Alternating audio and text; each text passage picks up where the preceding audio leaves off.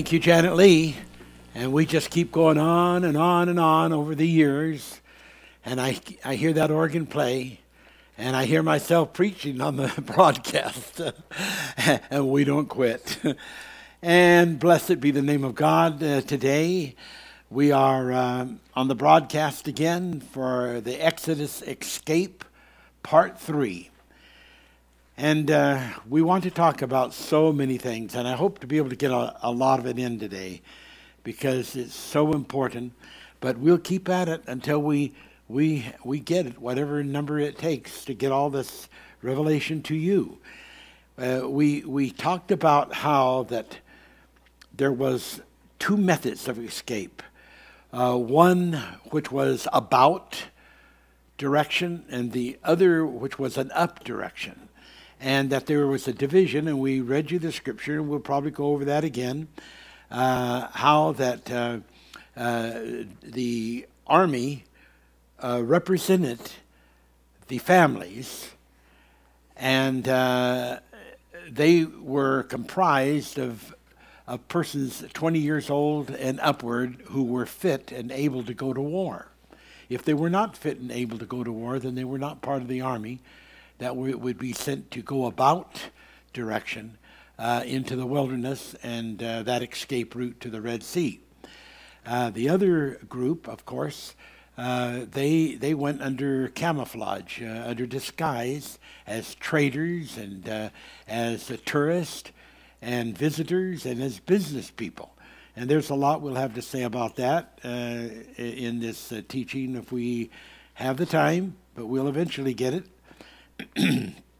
So, for those people that went toward the Mediterranean Sea and with the plan of going on toward Canaan, those people had to go along the military road called the Way of Horus. And it was Egypt's east border, and it was a secured military road.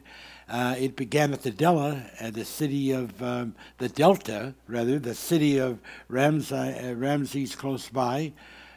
Goshen is also another name, and the road ran along a route to Canaan's coast of the Mediterranean Sea, upon which the Philistines were distantly settled. Several military forts. Those military forts were stations posted with military guards of Egyptian nature, and they were implanted along the Way of the Horus route, and you can see the reason why, Exodus 13:17.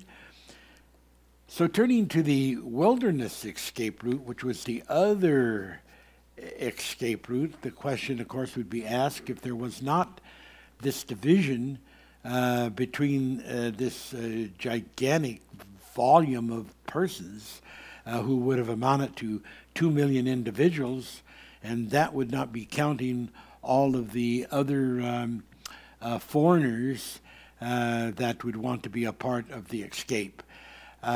So when we think about that, there would just be no easy way for that kind of number of people to make their escape through the desert wilderness and not leave chronological and archaeological footprints and even be able with their personal effects and their animals and victuals to be able to get far enough up the road, even in 3 days, to escape the vengeance that would come from the Pharaoh and his army.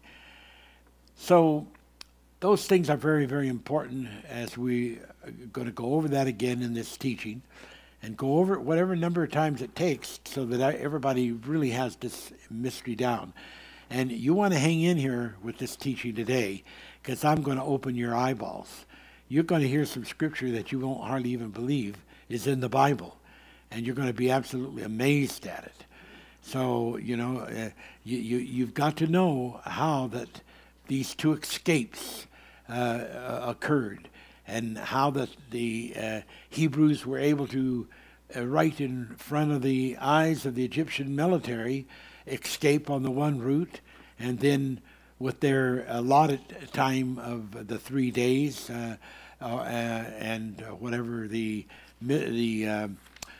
information coming back to the Pharaoh would be time, they had to really rush to make it to the Red Sea and hope to get across before being destroyed by the Egyptian Pharaoh and his army. And then I said we'd talk about the angels that went as warriors and guides before the armies of Israel. I did really mention part of it in Psalm 68 about the 20,000 ziths, chariots of fire that were over the mountain, and where the revelation of God was being given to Moses. And we also know from the book of Jude and in Revelations how these angels were called dignitaries and dignities. And when we really search it out, we see that their name that is given in the 68th chapter of Psalms is a name not used for any of the other described angels in the Bible, because these particular angels, they represented the angels who were the Ophan, and that had reached the point of being elect angels, which means that they were at a point of overcoming, that they were ready to be taken back into full recognition as Ophanims, but that, of course, could not happen until the White Throne Judgment. So they, in the meanwhile, were what were called dignitaries. And these were the angels that came from the Father's house to help Moses and the children of Israel make this escape from Egypt. And we will show you a scripture that shows you that during this time in the wilderness, the army of Israel, instead of shrinking, actually grew in numbers. And that there was a secret plan, a token secret plan, and it was like a really secret chessboard-like plan to check the Pharaoh and his powerful army and then escape. Well, this plan was actually called the Passover Plan, and we're going to get into that Passover plan and cover a lot about it. The Sinai was under Egyptian control throughout antiquity, although there's large parts of it that were not actually a literal part of Egyptian proper. It was still under Egyptian control, and the idea of trying to get away from the control of Egypt was not just a simple thing. The military and traders used the ancient road along the Suez east side, to do their trading with Canaan and get into other areas. They would take the Mediterranean to get to Greece and many other kinds of nations. The Israelites lived in Goshen, also called the district of Ramesses, which was in Lower Egypt. And the Nile stream poured freely north to the Mediterranean. Now, I read to you last week and versed with you and ministered to you how that a mingled Israel is to go to Canada, or pardon, not Canada, we'll get that straight, to Canaan, to get supplies and equipment, and a group of them were to have supplies and meet Moses at a certain date at the mount area of Horeb. But that wasn't all of the groups. That wasn't the largest part of the group. It would meet later at the Mount Sela city, and there's a whole lot to tell about that and the meaning of the word Sela in the book of Psalms and other books, and how important that was in connection to this secret rendezvous that the Israelites that went toward Canaan would get supplies and equipment and eventually meet in those two different locations. A smaller group at the Mount area of Horeb, and a much larger group later at Sela. And we can see how that previous meeting places were assigned by God. Let me just turn here to Exodus chapter 4, verse 27. Now, in Exodus 4, let's just read it, verse 27. Here's what it says. And the Lord said to Aaron, "Go into the wilderness to meet Moses." And he went and he met him in the mount of God and kissed him. So we see that this was a way that God did things. He would set up a meeting place, and many times these meeting places revolved around something that had a very holy issue to it, and not only conveyed a perfect place to take care of the need for the people and their provisions, but also was very much involved in the spiritual aspect and the need of that provision for the spiritual aspect. And we discover this more and more and more as we get into the Bible and all the precious, awesome things that it teaches. Now, in Exodus 6:6, it talks about, "I will redeem you with a stretched out arm," and the harness plan that we mentioned is revealed. And this word harnessed, of course, is about dividing up into 5 parts the people of Israel that are to go down as tourists and traders, and they're not going to be that additional vast number that goes with those 600,000 some soldiers, but they are separating and going, the other way. And it is described how that they were harnessed, which means 5 divisions are separated into 5 groups, which doesn't mean that those 5 groups all went at the same time, but that, they were those different separations could involve different times. And so it's very, very important when the Lord in Exodus 6:6 said, "Wherefore say unto the children of Israel, I am the Lord, and I will bring you out from under the burdens of the Egyptians, and I will rid you of their bondage, and I will redeem you with a stretched out arm and with great judgments." Now that bringing them out from under the burdens of Egypt had to include the military guard and the military force that made them to be slaves and that limited them for having a life of freedom and a life of deliverance.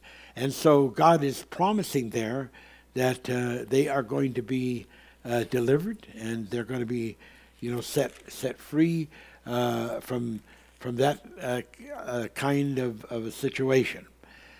Now, we want to make note how that God has just totally updated Moses all along the roads and the journeys about what is going on, not only with the journey, but with the people and with the pharaohs and the people in Egypt that are that rise and are put in place that Moses tells him, so that we see that at a later time when God was speaking to Egypt, from the time that he fled for his life from the Pharaoh, that God spoke to him, as I shared that with you last week, Exodus 4:20, and says, you can return to Egypt now because all of the men that sought your life are dead. So keeping this in mind, how that God is informing Moses and Aaron and advising them, so they know what's going on. So they are not left with just a guess of what should be. Now, getting into these meanings and these descriptions of the things that we're talking about are not simple, Simon, to discover and to find. In the Hebrew, there were teachings, and certain words were to be read but not written. Certain words that were other words were to be read, and so let's get these two. Some were read, some were written, so that certain words that were read were not written, and certain words that were spoken or read were to be spoken. Now, let's see if we can really get that to you. The QRE in the Hebrew means reading, and K exclamation THIBH. I'm saying this for the benefit of those people that are going to be writing these messages. Was the written. So there were literal Hebrew teachings of words that were to be read. They were to be verbal, but they were not to ever be written, because the secret of those things were not to get out, but only to be known verbally by certain people. And so those particular kind of things, we will see later why in the Bible there has to be all of these special ways of reading the Scripture and understanding those things that are only partly revealed, and by seeing the part that is revealed, being able to know the whole part that goes along with it that is missing from the local text. And that being because that some words were to be read but not written, and other words were to be written but not read, and it just goes on and on and on. Now the Passover plan was tied into the whole thing of the Passover, which was a thing that was the final act that freed the children of Israel from Egypt. When the Passover plan was made by God and revealed to Moses, that whole thing had a velocity to it, and it had an exact concept of how it was to be followed out.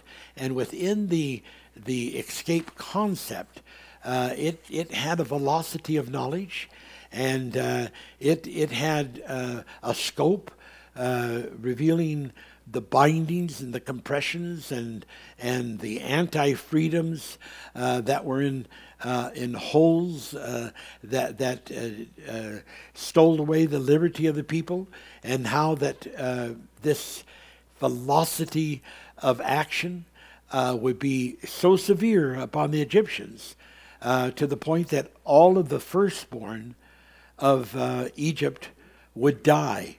Every firstborn person, regardless of the age, baby or child or adult or older person, they would die. And all of the cattle would die, not one cattle being left. And this was the action that was a velocity. It was an action of velocity, an action of happening with such a velocity of effect that the people of Egypt no longer wanted the people of Israel to stay on their land. They just wanted those people to get out. And the great turning was provided then for the people of Israel to turn from their bondage, from their slavery, from their captivity, to an escape to a land of milk and honey. So in the process of that, we see that there was, in this velocity of energy, some plans that are not simple to understand by a lot of people. In fact, some of these things, when they are read, turns people off from believing the Bible because they don't know the whole plan. They only know part of the plan, only know part of the meaning, and then they get turned off from the Bible and just don't want to believe it because there was disinformation that came out from Egypt, but not only from Egypt, but that came out from Israel and its leaders. Now that is why this thing about the Synecdoche, and of course it's actually supposed to be pronounced Synecdoche, but I like my Synecdoche pronunciation better, which means that when a part of something refers to the whole of something, but which the whole is not immediately present in the local text, but nevertheless is inferred, that then you have the right to be able to go ahead and apply that. So this Synecdoche is a really powerful, important thing. Now, we know that the Bible tells us that there are all kinds of very important books that the children of Israel had available to them at one time, but were lost. And one of those books that was a really important book that has a lot of the reveal about the escape of Israel was called the Book of Wars. And it became a lost book of wars, and it's mentioned in Numbers 21:14. So this lost book of wars could have told the story to the people of this special things that was done to allow the escape of Israel from the grip of Egypt and the Pharaoh. But that book has been lost. Now, I have known for many long years, and I have mentioned this over the many years, is that if God will give me the time of life and the time of energy, that I can and I will rewrite that book from the Akavah revelation in the book, the small little fractions of pieces that are in the Bible. I can take that and enlarge upon that the Synecdoche and bring the whole story of the lost book of wars back into print. And one day I hope to be able to do that, to do that whole thing. Now, I want to show you, though, that there are things in the Bible that cause a lot of problems because the whole story is not understood, and there is disinformation, and there is incidents that are contradictory in the sense of what one intent is and what that intent becomes. Now, let's look for instance in the book of Joshua, and let's look at Joshua 21, and let's read something very, very interesting. Joshua 21:43, and the Lord gave unto Israel all the land which he sware to give unto the fathers, and they possessed it and dwelt therein. Now, what do you think that means? Well, I think that most people, when they would hear that, they would say, well, that means that the promise that was made to Moses and the children of Israel, that they were to go and possess this land of milk and honey, and the description that it gives, from the river of Egypt all of the way to the great Euphrates, that they would have all of that land in between. And it must mean that well, that they got it. But we're going to read some amazing things here that will be disturbing. And let's read this one more time. And the Lord gave unto Israel all the land which he sware to give unto their fathers, and they possessed it, and dwelt therein. Now, this goes on. And the Lord gave them rest round about, according to all he sware unto their fathers. And there stood not a man of all their enemies before them. Now, according to this, there was not one human being of the Hittites, the Amorites, the Jebusites, all of these different nations of which God said, wipe out and don't leave even one breathing individual. According to this, that came to pass, and there was none of them left alive. And it says, there stood not a man of all their enemies before them, but the Lord delivered all their enemies.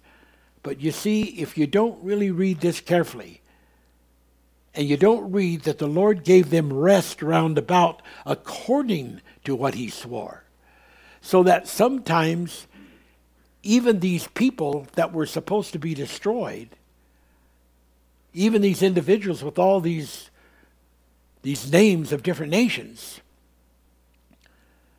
are put in a state of suspension so that they are not in a warring mentality against Israel. And then Israel has this rest because there's not a single solitary individual out there belonging to those once hostile tribes that have any desire to come against Israel and fight against them.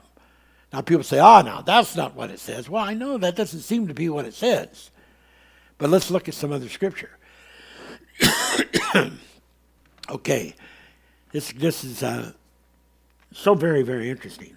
Now let's first go to Deuteronomy 20:16. Let's go to Deuteronomy 20:16. This is a powerful scripture here, and a scary one really. And we're going to read it. Deuteronomy 20:16. Okay, all right. And here's what it says.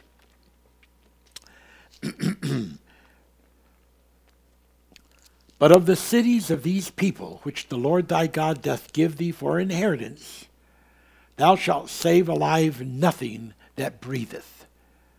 Now, according to this scripture, none of the cities and none of the people of those cities that was supposed to be inherited by the Israel was to be left alive.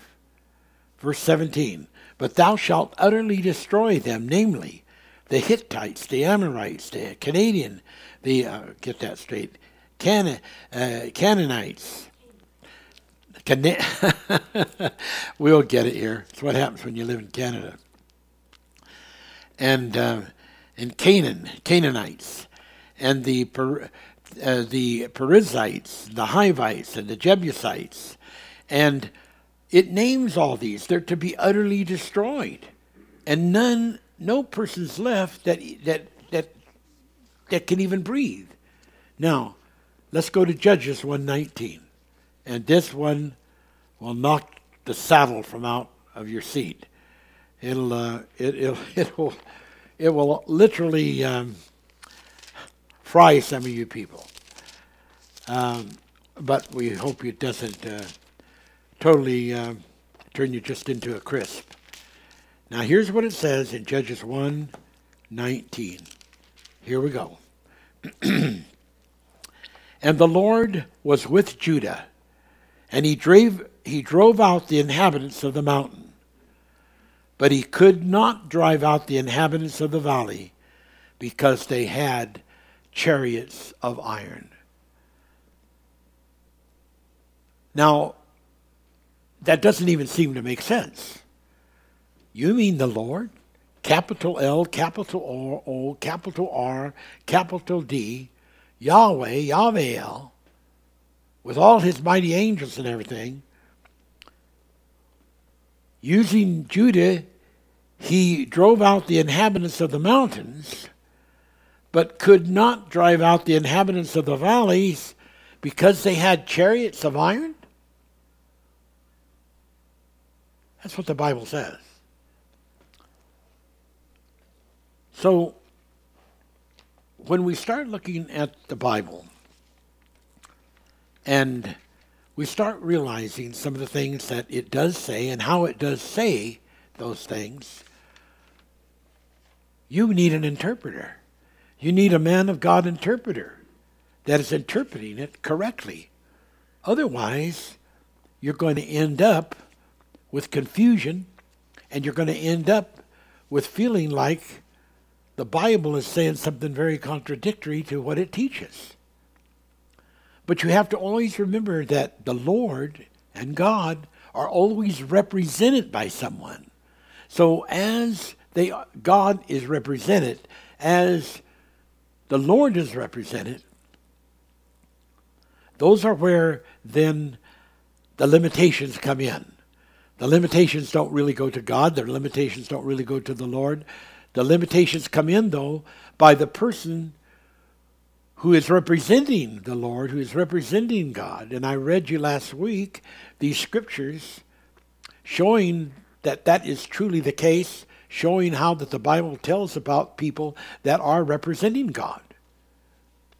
So we have to understand then that when people do not obey the Word of God, when there is a law and there is a word to follow, and people do not obey the word and the law, that what happens? Well, then God withdraws His Spirit. The angels that are there to go before Him leave, stand aside, because the people have become disobedient and broken the laws. And then that changes the effect of the plan. And so then things begin to happen differently than they did, than the intent of them was meant to be.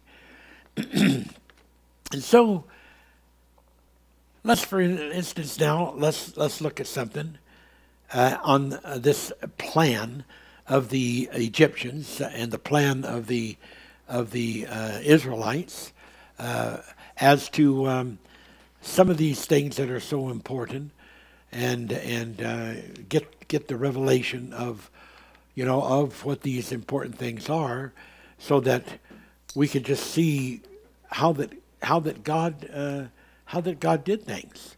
For instance, what about this thing that is one of the biggest problems with archaeologists? They claim there are no signs, there's no pottery, there's no bones, there's no remnant of anything of any significance that can be found as a trail of a large number of Israelites going into the wilderness and leaving some kind of tracking. Well, first off, we know that the number of the people, instead of it being 2 million, was only somewhat over 600,000. Now, there was more than that went out of Egypt. We'll talk about that. But they were not to stay with the army.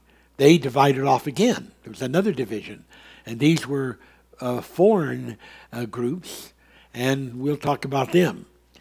Now, that makes one major difference of there not being any debris of the extent of 2 million plus people. Children, cattle, victuals. That was totally done differently than what the people who are searching history and the Egyptologists and the people that are archaeologists have gone to the means of trying to discover.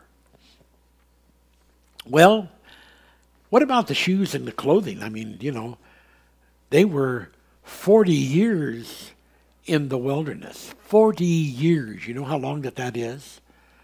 And what about that? Well, here's what it says in Deuteronomy 29:5, if you want to believe this. 40 years in the wilderness, your clothes are not waxen old upon you, and your shoes are not waxen old upon your feet.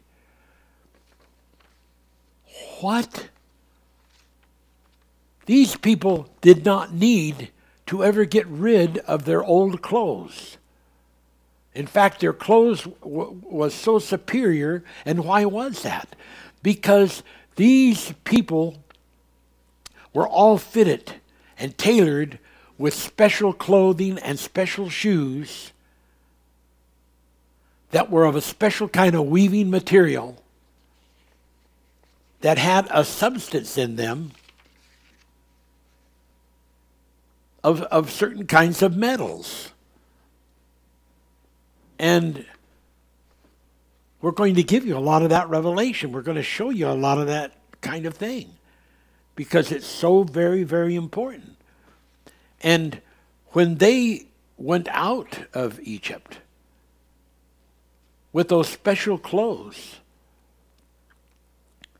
and with those special shoes that were made the way they were made, something never been done, but this was revealed by God. God revealed this. He revealed for them how to make these shoes. Can you imagine it? To last for 40 years and not waxen old. Well, there's scriptures, and we're going to go into them, and they are so interesting that show why there was a clean trail of the Exodus army, and show why they were able to do something unheard of. Unheard of. It is so challenging to the mind to see these kind of revelations and to hear all of the things that God has to show and to reveal. So awesomely beautiful. We're going to take a break and have Janet Lee at the organ, and then we'll be back.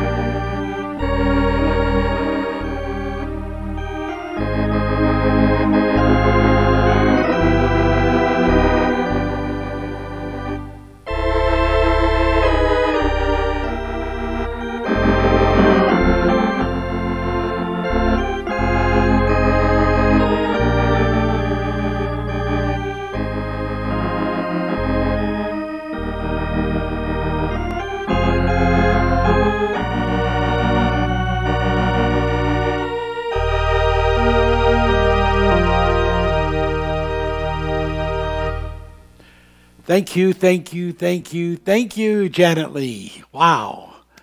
You got some Pepsi in that playing today. Thank you. All right.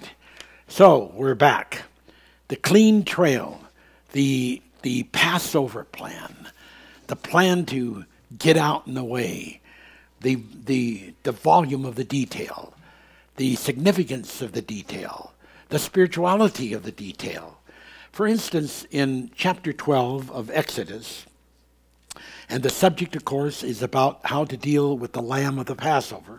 Verse 5 of the 12th chapter, your lamb shall be without blemish. And then skipping down to verse 9, eat not of it raw, don't eat it raw, nor sodden at all with water, but roast with fire, his head with his legs, with the purtenance thereof. And you shall let nothing of it remain until the morning. That which remaineth of it until the morning, you shall burn with fire. And thus shall you eat it with your loins girded, your shoes on your feet, your staff in your hand, and you shall eat it in haste. It is the Lord's Passover. Now here we see this imbued law of not leaving any remains, and it's connected to the Passover revelation. So what do they do with the meat that is left over that they cannot eat? There's not enough people to eat it all. What are they to do with it? It's been blessed. It's sacred. Its blood is put on the door lintel post. It's for the Passover so that the angels will know not to bother any of these people with the Passover blood and the representation of what the lamb is and what the blood of the lamb is and all those things that are connected to Jesus Christ. And it is such an incredible revelation. It doesn't just span the day that they are in and the subject of getting out of Egypt, but it goes all the way to the coming of Jesus, his birth, his ministry, his offering of himself on the cross. That's all part of the Passover plan. It's imbued in that pattern, in that image. But there's not to be anything left. It's to be totally used. See, Jesus says, except you eat my flesh and drink my blood, you shall in no wise enter into the kingdom of heaven. He didn't leave there to say, oh, you can eat everything, all my flesh but my foot, all my flesh but my left hand, and that'll be okay. Now, that's a little extreme, I know, but, I mean, we're talking about eating my flesh and blood, and that was very extreme when he said it in those days, and the majority of his followers decided to leave him, not follow him anymore. And he turned to his disciples and said, well, what about you? Are you going to quit too? And they said, we don't have any place else to go. We're sticking with you. Now, what were they to do with this? The Bible says in Exodus 12, verse 10, that what remaineth, destroy it before morning, burn it with fire. Now, there you got it. What was going on this trail, this clean trail? Well, anything that was debris was being gotten rid of.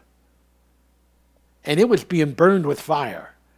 So there wasn't nothing. So when those soldiers were going on their fast move across the wilderness to find the escape route at the Red Sea, they had men that were at the back following them.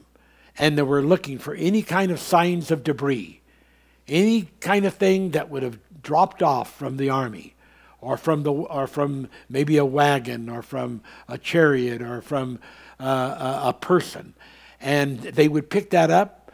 They would put it probably into some kind of a container or bag, and then it would be burned. And we'll show you another thing that would happen to it. We've got the plan right here in the Bible to burn those things. Don't leave them. Because what was going on here? Moses did not want, and this was the plan of the Passover escape, not to leave any sign, any detail, any signature of the escape. To leave none. Wow. Even those people that claim that they found remnants of the escape because they found in one gulf of water way buried deep the wagon wheels of some of the chariots that the Egyptians drowned it in. And you know, we won't be getting into that revelation or debate or whatever you want to call it. But even if, let's say that were the case, that is still not got anything to do with remnants left by the army of Israel. That was remnants left by the Egyptians. But they can't find any remnants left thus far at all by the Israel people.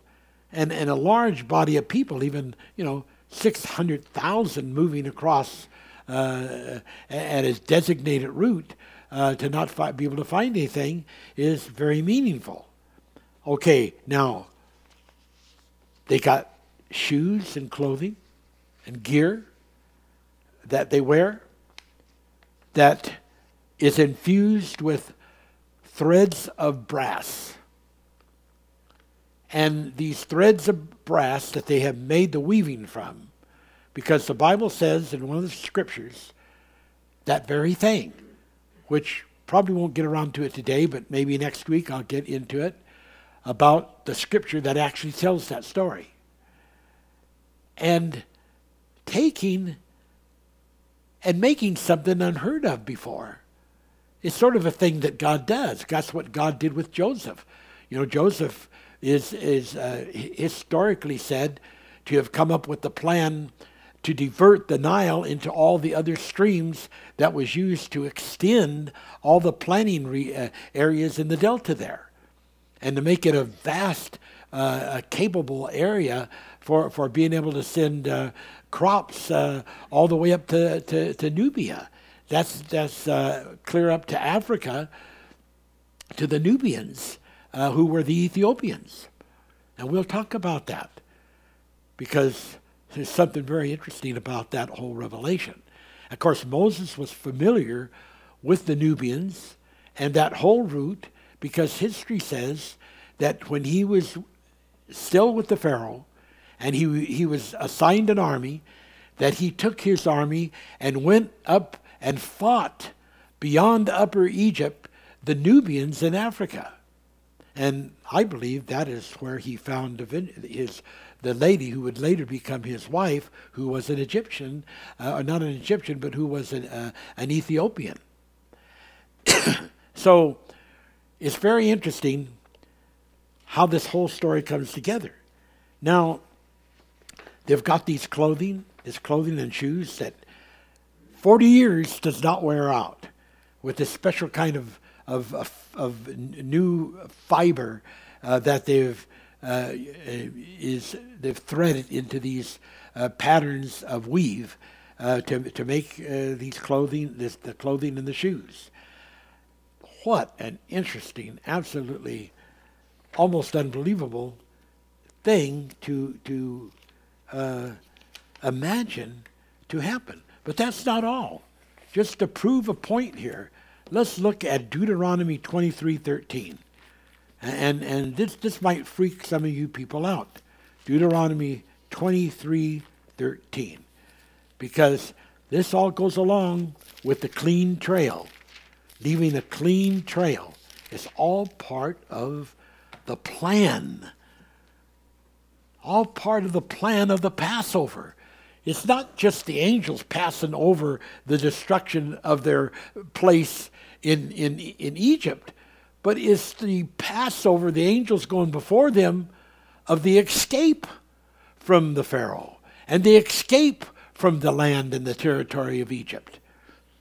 The plan continued. Now, let's look at Deuteronomy 23, verse 13.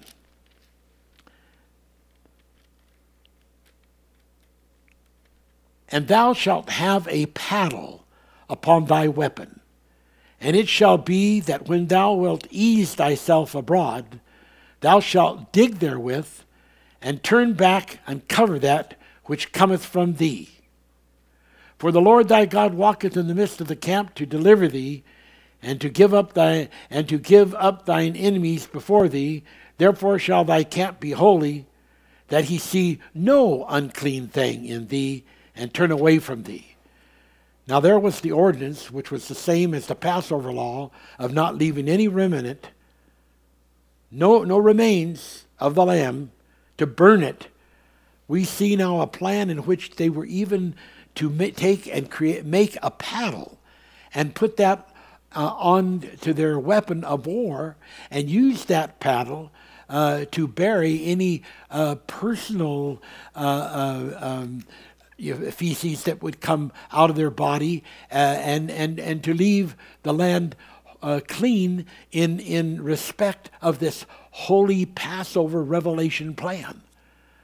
And it says, and I read it to you here, it wasn't just that one incidence for the paddle, but it goes on to say, for the Lord walketh in the midst of the camp before thee, and therefore shall thy camp be holy, that he see no unclean thing.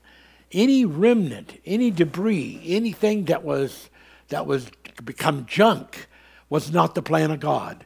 That's why he revealed this revelation, to make this kind of clothing, these kind of shoes that would last the whole duration of the 40 years in the wilderness.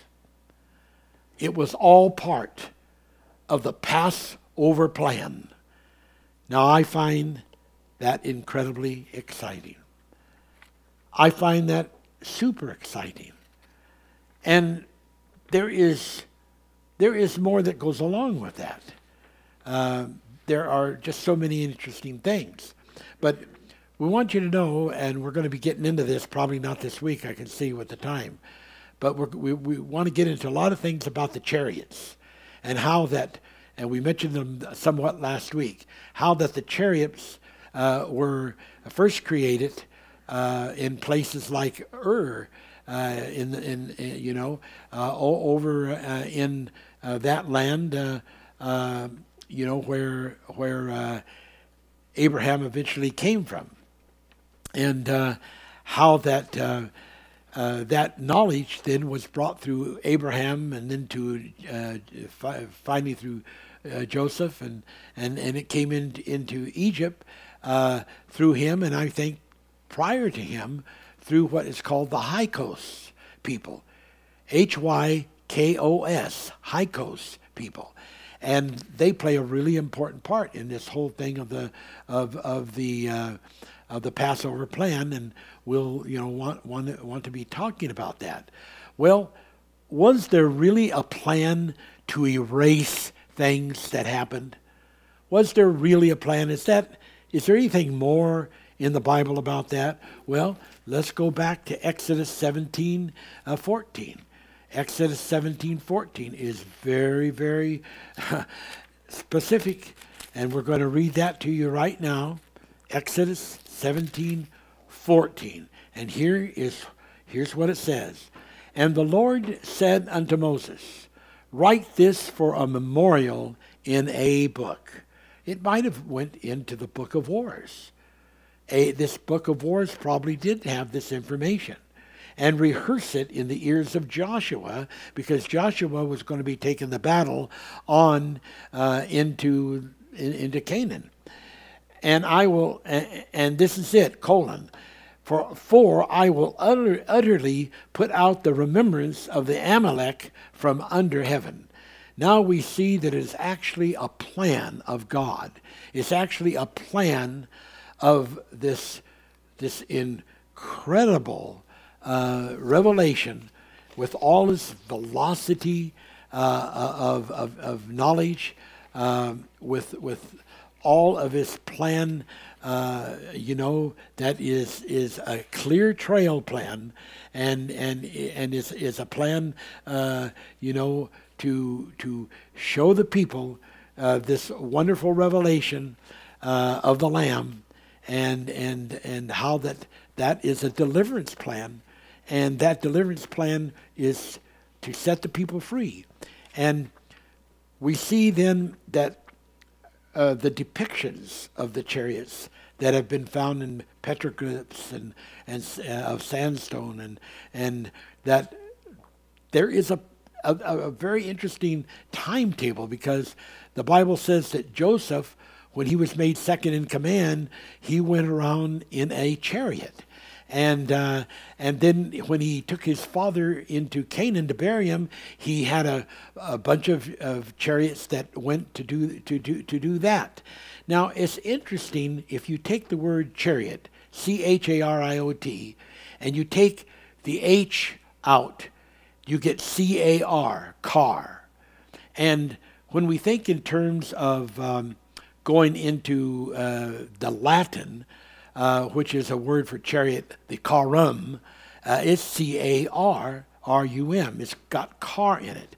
And so when we talk about the horseless carriage, we've got the chariot without the horses, and we got the name of car right in the name of chariot, so that when people got into automobiles, that was just something that was the result of those incredible inventions pulled by horses, and they call the engines, according to how much horsepower they have, what the power of the engine that drives the car is.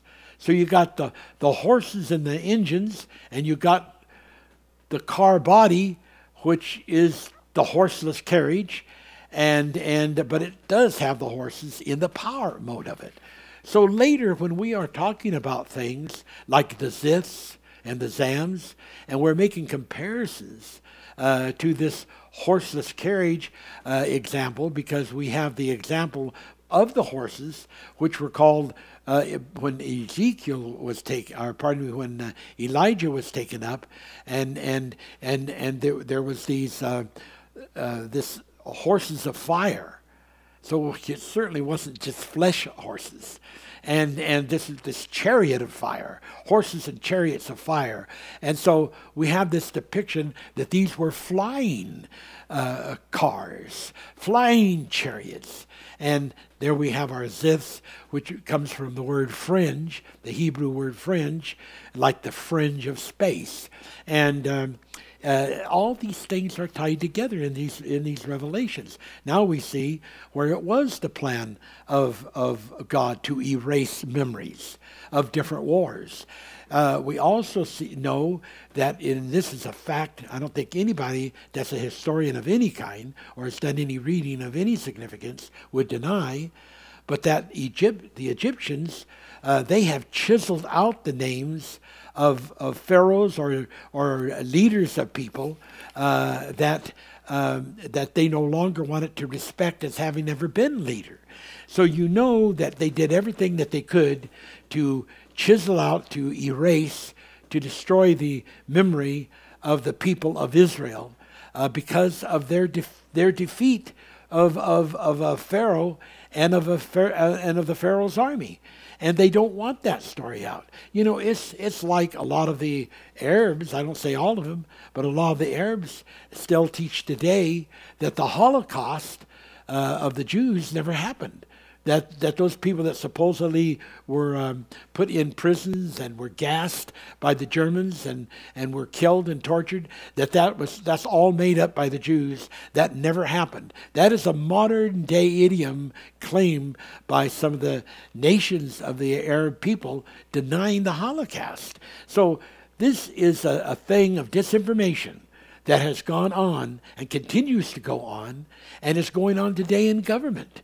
Governments that are not telling the truth about a lot of things, happenings that are occurring that are camouflaged with disinformation. Those things are real and they're happening and they continue, and that is why God has provided that when you live in a warp, then sometimes you have to act accordingly to that warp. You can't walk as though you're walking on a straight level plane, like a road that has a straight leading to a particular place, because there's a warp. And that's why God has provided causeways.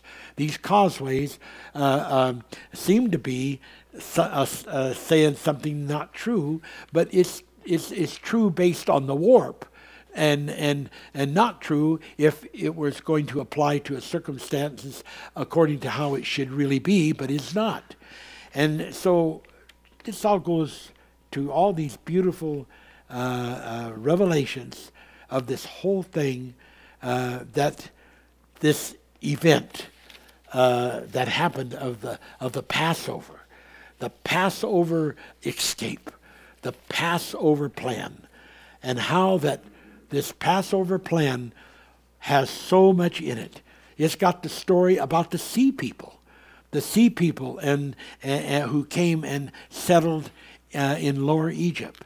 And these people were fantastic with ships and boats, and they play a very important part in the escape, because I told you last week a little bit of the story, how that the Israelites sold to the Egyptians for money a lot of cattle, because the Bible says that all of the cattle of the Egyptians died in the disease or whatever it was that killed all the firstborn of Egypt.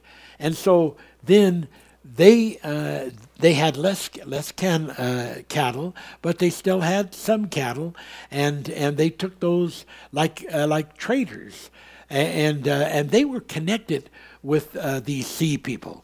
They were they spoke the same language according to historical checks as the sea people and as the high coast. And the high coast, the sea people, they were there. They had been there for some time, and in the lower land of Egypt, and they didn't come in there like with armies to take over and take Egypt. They just moved in there and lived there, and I will show you, at a later time, how that the hierarchy of Upper Egypt thought it was an advantage, did not agree with the Pharaoh to come against the high coast and the sea people, because they were reaping a lot of advantages from them in many ways. And I will read that to you probably next time, in the next week, a whole bunch of incredibly awesome information about how that these people all played the part. So now here you get the story. Here you have the high coast and some sea people some of them were serial slaves. The Egyptians, the Israelites were not serial slaves. There was a national agreement between Israel and Egypt for the task that they did and so forth. But in another sense, they were slaves. But some of the high coast and some of the sea people were serial slaves, and of course they wanted to get out of Egypt. They wanted to escape that slavery, and so there was a plot. They plotted together when this whole thing began to come up for the escape, and they were aware of the signs and wonders that was going on and the things that Moses was doing, and they were totally convinced that this was their opportunity. Now, there has been other exodus. There is a recorded exodus of 480,000 high coast persons that left Egypt way before the people of Israel ever did. So this kind of thing of large numbers of people leaving Egypt has had other exodus. It's not just one exodus, and that's what we've said from the beginning. We're talking about not just one escape, but a lot of escapes going way back to the beginning of time, which we will be getting into before this series is finished.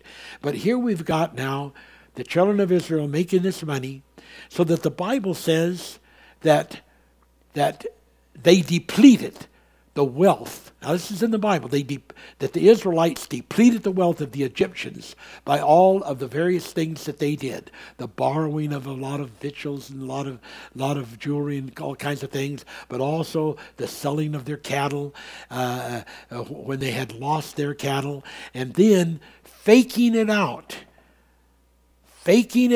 with this guys, with these mixed multitude and foreign people that the Bible in many places clearly says that went across with the army. Now, someone says, well, then what difference would it make? They would have been slowed down and just as if they had their own people and not the multitude. No, because when they got across, those people, the high coast and the sea people, they went a different direction. They didn't go with the Israel army. They split off.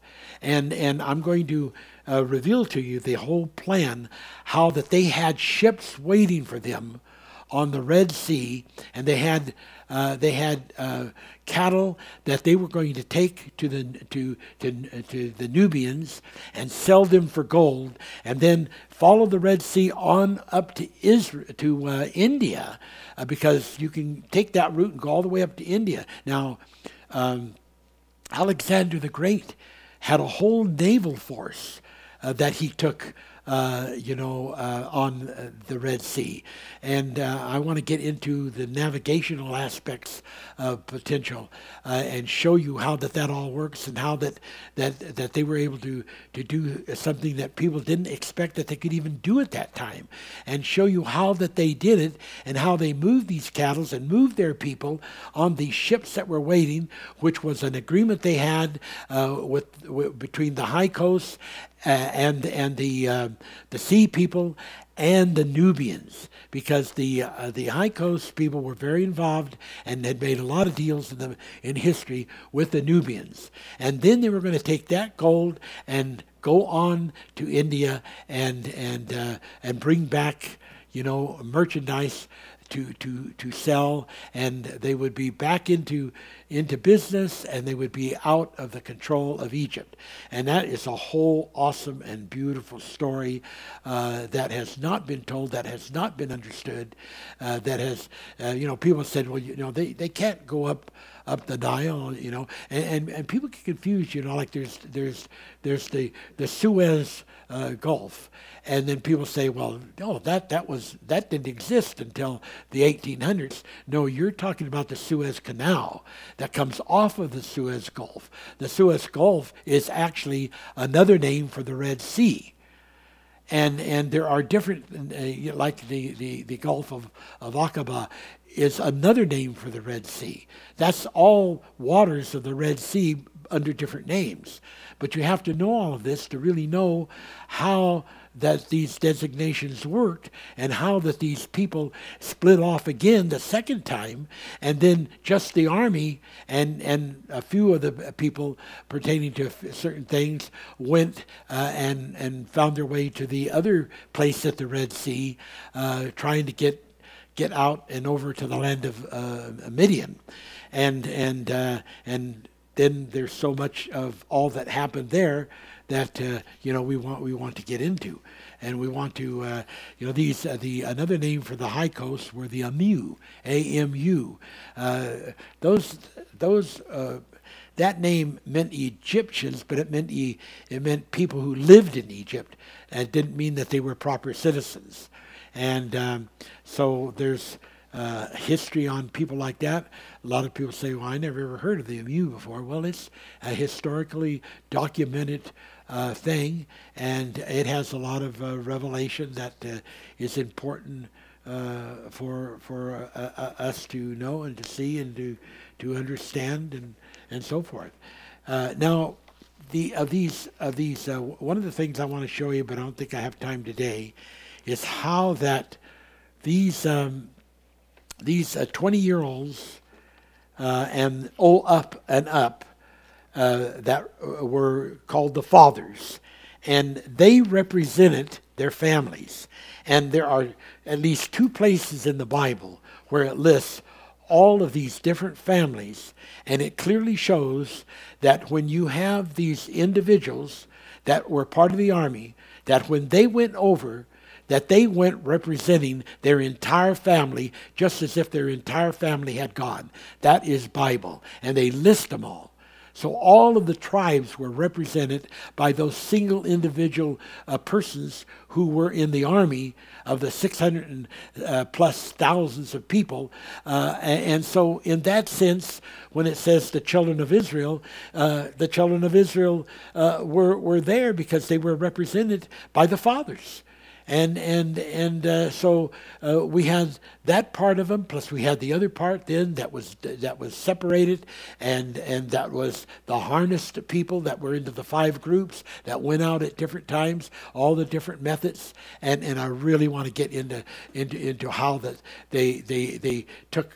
They were involved with the high coast. They were involved with the sea people, and those people had ships, and they just sailed right down that canal, right down, and all going downstream and right on into the Mediterranean, and then went right to Canaan with all their goods and with their people, and then, of course, not all of them went that way, because some of them wanted to stop at other cities, and to do that, they had to just take the land route.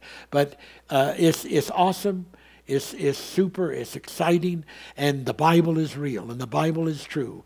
And just because there's a bunch of atheist people out there that want to knock down the Bible, knock down the Word, to blast the Bible as being false, because they can't discover the truth, because they don't know about the Book of War. They don't know about the Akava. They don't know about the deep mysteries that are secrets of God, and that God reveals those to his servants, the prophets. They don't know of all these unique, incredible things, like when the people, like the sea people, and especially the high coast people, came into Lower Egypt. Egypt, they weren't much of a warring nation at all. They weren't capable. I'm going to read you the list of all of the inventions that was made by the high coast that they taught the Egyptians to use. They didn't know about the chariots until the high coast people. They didn't know about the horses and the bows. They didn't know about these special hatchet weapons that they used, and all kinds of other eating techniques, and that was introduced by the high coast people to the Egyptians, and that made them become what they eventually became in a very powerful sense. So, or at least added to the dimension of it. Let's put it that way. So we can see that there is just so much. The lost book of wars is going to be resurrected. And Exodus 3:8 says, "And I am come down to deliver Israel out of the hand of the Egyptians, and to bring them out of Egypt into a good land, and a large land flowing with milk and honey, unto a place of the Canaanites, the Hittites, the Amorite," and it goes on naming all these different people that I've already read to you, and how that's all part of the plan and the token, and then it talks about how that God will bring Israel out of the land according to their armies. That's Exodus 12:51. So here was a true fulfillment of the sayings of Paul, calling those things that are not as though they are. That this was the faith of Abraham, that this was the faith of Moses, that this was the faith of Joshua, that this was the faith of Aaron, that they could take these armies and just these young men and the men that were fit for war, and they were representatives, because this was a big thing. Individuals that were representatives of the Lord, individuals that were representatives of angels, individuals that were representatives of God, and individuals that were representatives of the families of Israel. Because eventually, remember, Israel was the name of one man. That was one man. that had his name changed, and he was called Israel. But then his name became the name for all the families of the Seminite Hebrew people. And we see how that one man specifically represented all Israel. And there are scriptures in Isaiah that show like Jacob being brought back again. And that some of these name meanings having significance of representing as a pattern, representing as an image, representing as a prophecy. So that, like the conjunction and, when a part of something is presented, then there is an implied disposition, an inferred disposition that is capably a part of that inference. And when the revelation of that inference is unfolded, then that one little small word that seems so unimportant as a conjunction becomes a masterpiece addition that unfurls the flag. Just like the high coast and the sea people who faked out as though they were the people of Israel going with Moses and the army, and that when they split off and they start going the other direction, and they got on those ships, they didn't fly flags of the high coast people. They didn't fly flags of the sea people. They flew Nubian flags because they had an agreement worked out with Nubia. And the Egyptians let them through, did not try to interfere with them on the sea, the Red Sea, because they thought they were part of an accepted plan, because they had agreements and treaties with the Nubians. And so they got through. And it's a beautiful, interesting story that is in the Bible, that's revealed there for people that would only believe. What a journey. What a journey. What a revelation. According to the number that you shall prepare, so shall you do everyone accordingly. How you ate, how you drank, how you made your army, how you made your journeys, was all part of a number, of a token. And that number was a designation and part of the plan of the Passover. And that Passover was a beautiful thing made by God for his people. And I close with the reading of this. When Exodus 12:11 says, eat the Passover in haste and sanctify it, all the firstborn of both man and beast.